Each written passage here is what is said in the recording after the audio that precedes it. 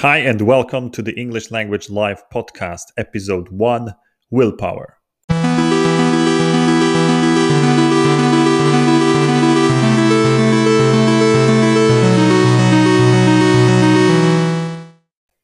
My name is Jędrek, and in this episode, I'm going to confront my reflections about learning a foreign language with the concept of willpower from the book by Roy Baumeister and John Tierney. Let me start, however, by giving you a clever tip to use in your next resume from the very beginning of the book. Baumeister and Tierney notice that when asked about their greatest personal strengths, people come up with all sorts of virtues such as honesty, kindness, humor, creativity, bravery, and even modesty, but they forget about one very important virtue: self-control, the daughter of willpower. It's true that many people forget to mention self-control in their CVs because they take it for granted. But it's also true that self-control is becoming an increasingly rare virtue in our modern turbo-capitalist world full of incentives and temptations where everything has to be delivered instantly, and endurance, patience, or persistence seem to be on the wane. Now, can we fight back against the overall decline of willpower by getting to know more about it? Yes, because every concept, no matter how abstract, comes to life and starts working its effects once it's understood. That is, by the way, the power of education. Oh, yeah. The first thing that everyone should know about willpower is that it's a resource that gets depleted as you use it throughout the day. And this is Baumeister's key finding that, once understood, makes all the other findings from the book not only logical, but also self-evident. According to Baumeister, everybody wakes up with finite amount of willpower and they are using its stock to confront and resist all manner of things like frustrating traffic, tempting food, annoying colleagues, demanding bosses, or partying children. Resisting temptations or facing difficult decisions depletes your willpower, leaving you more vulnerable and prone to making bad decisions later during the day. And so, for example, resisting a dessert after lunch may cost you not being able to study vocabulary in the evening, because your depleted ego will opt for something less demanding instead. The goal, therefore, should be to get through the day without expending too much of your willpower. And Baumeister's book turns out to be extremely helpful in this respect, offering tips and clues on how to restore and conserve your willpower, as well as on how to avoid the major pitfalls.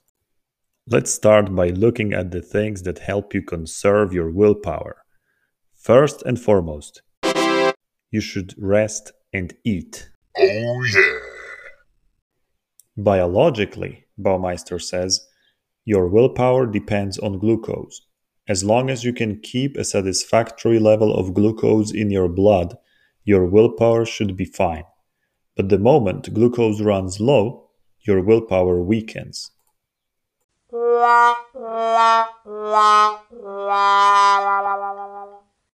And of course, it doesn't mean that your brain stops working when glucose is low, but it basically stops doing some things and starts doing others.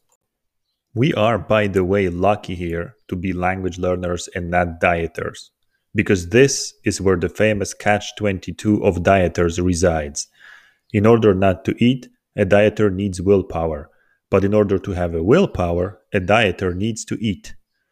Baumeister offers some solutions for that later in the book, and if you are on a diet, I highly recommend it. But for the time being, let's enjoy our status of simple language learners. Yay! Now, the second element, rest, is according to Baumeister just as important for willpower as food. For a rested will is a stronger will.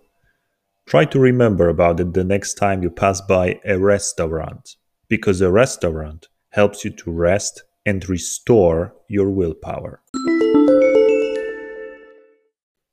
Another, This time, non biological factor affecting your willpower is neatness.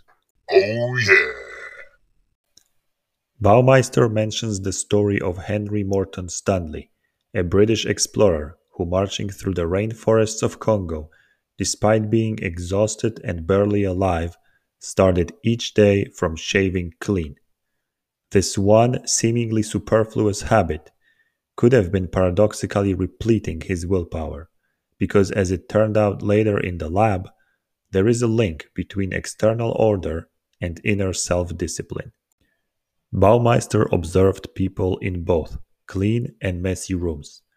Those in messy room scored lower in self-control on many measures, such as being willing to wait a week for a bigger sum of money as opposed to taking smaller money right away. So if you want to study more effectively, it may not be a bad idea to clean up your room first. Have you ever got a homework like this?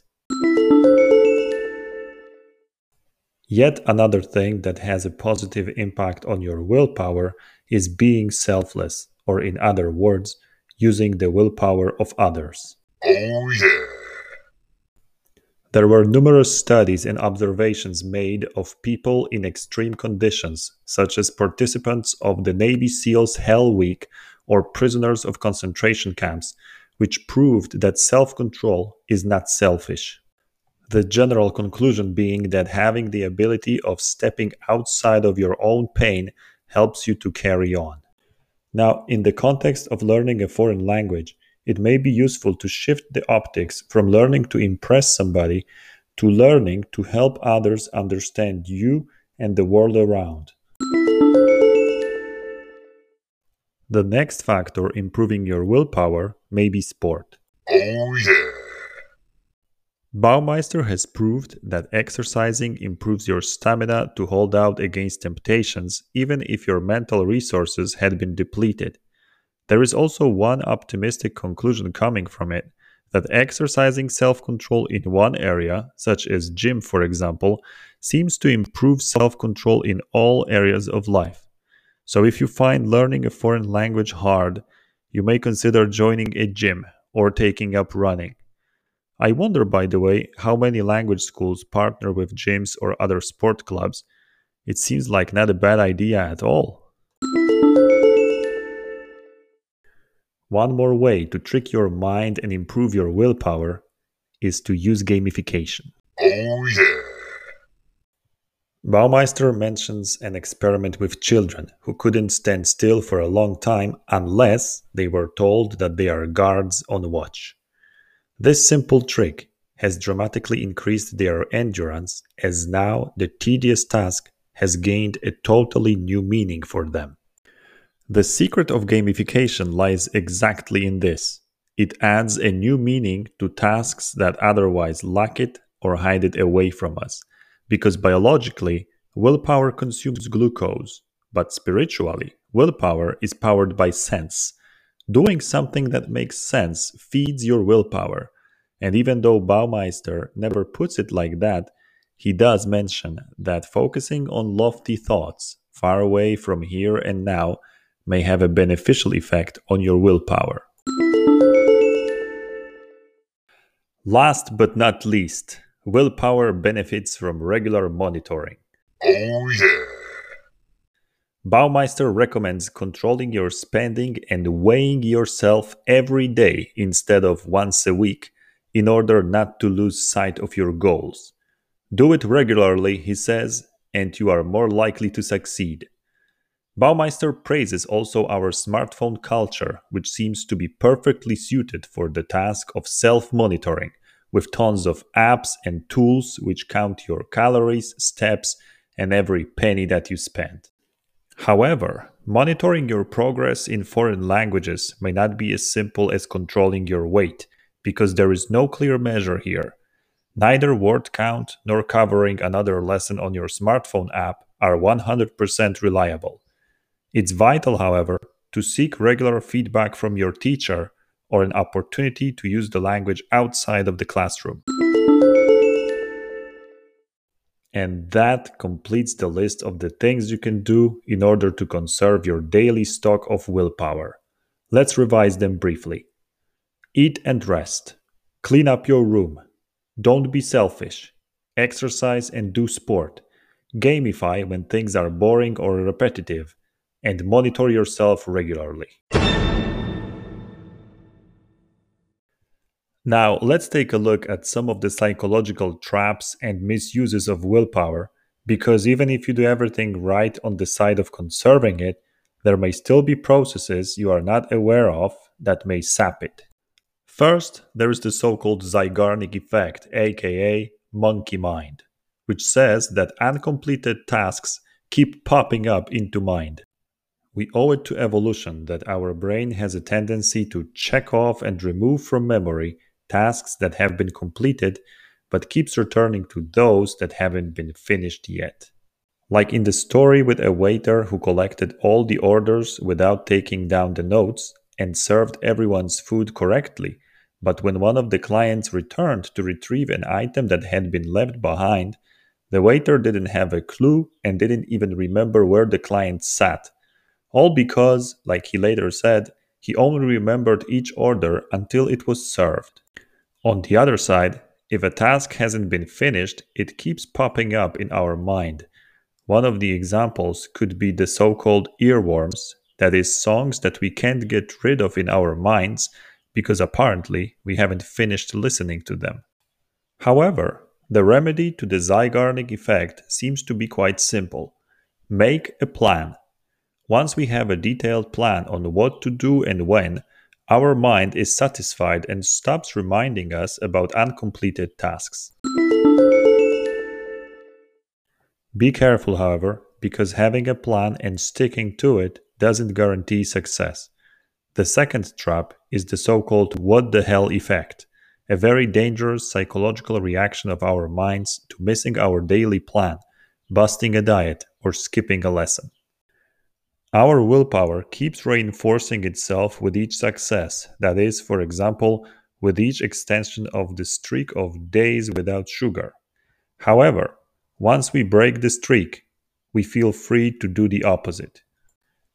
Baumeister provides an example of people who count calories and go overboard at a party. Knowing that they missed their daily limit, they keep stuffing themselves, feeling excused by the fact that the day is lost anyway. I had a similar experience studying with Duolingo. I had a beautiful streak of 60 plus days when I missed one and never came back to the app. The what the hell effect is difficult to fight, but realizing that it exists may be the first step to overcoming it. Knowing that it's a trap may help you to get back on track without the debilitating feeling that everything is lost, because more often than not, nothing is lost.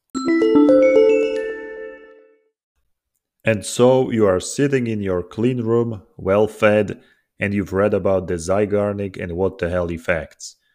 You think your willpower is invincible now, but beware, because the next trap is called hot cold empathy gap.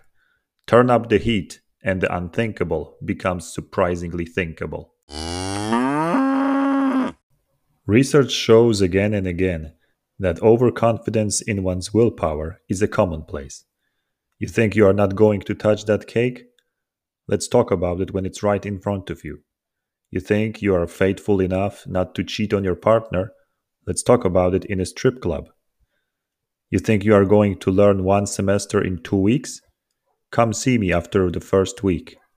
People are simply prone to overrating their willpower, especially if they are saying something or making plans long before and in totally different circumstances.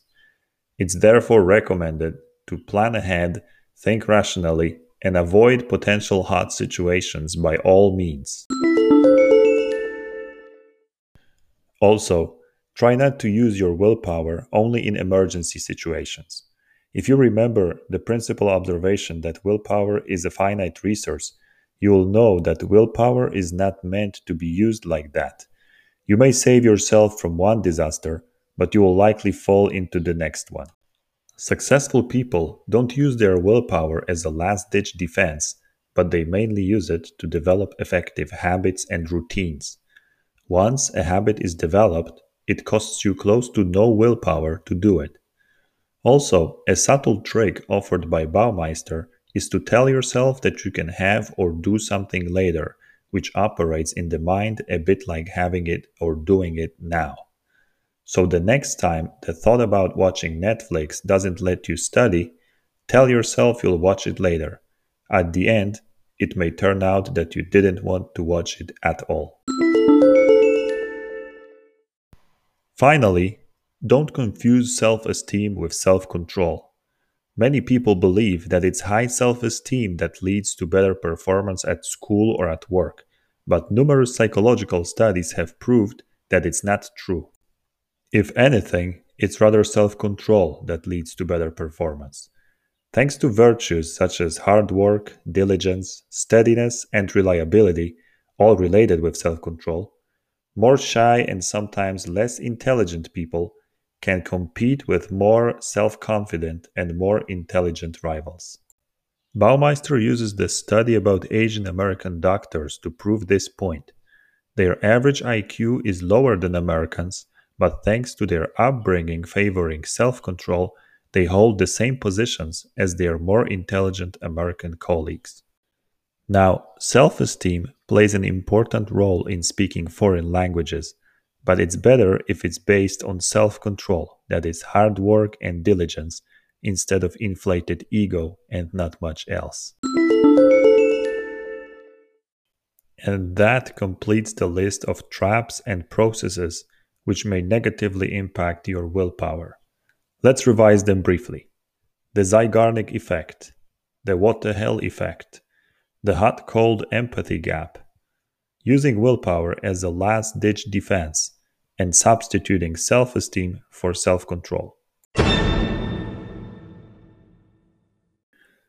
Now, with your willpower better understood and controlled, I hope that you are poised to study more effectively. My name is Jendrek, and that was the first episode of the English Language Live podcast. I hope you enjoyed the show and stay tuned for the next episode.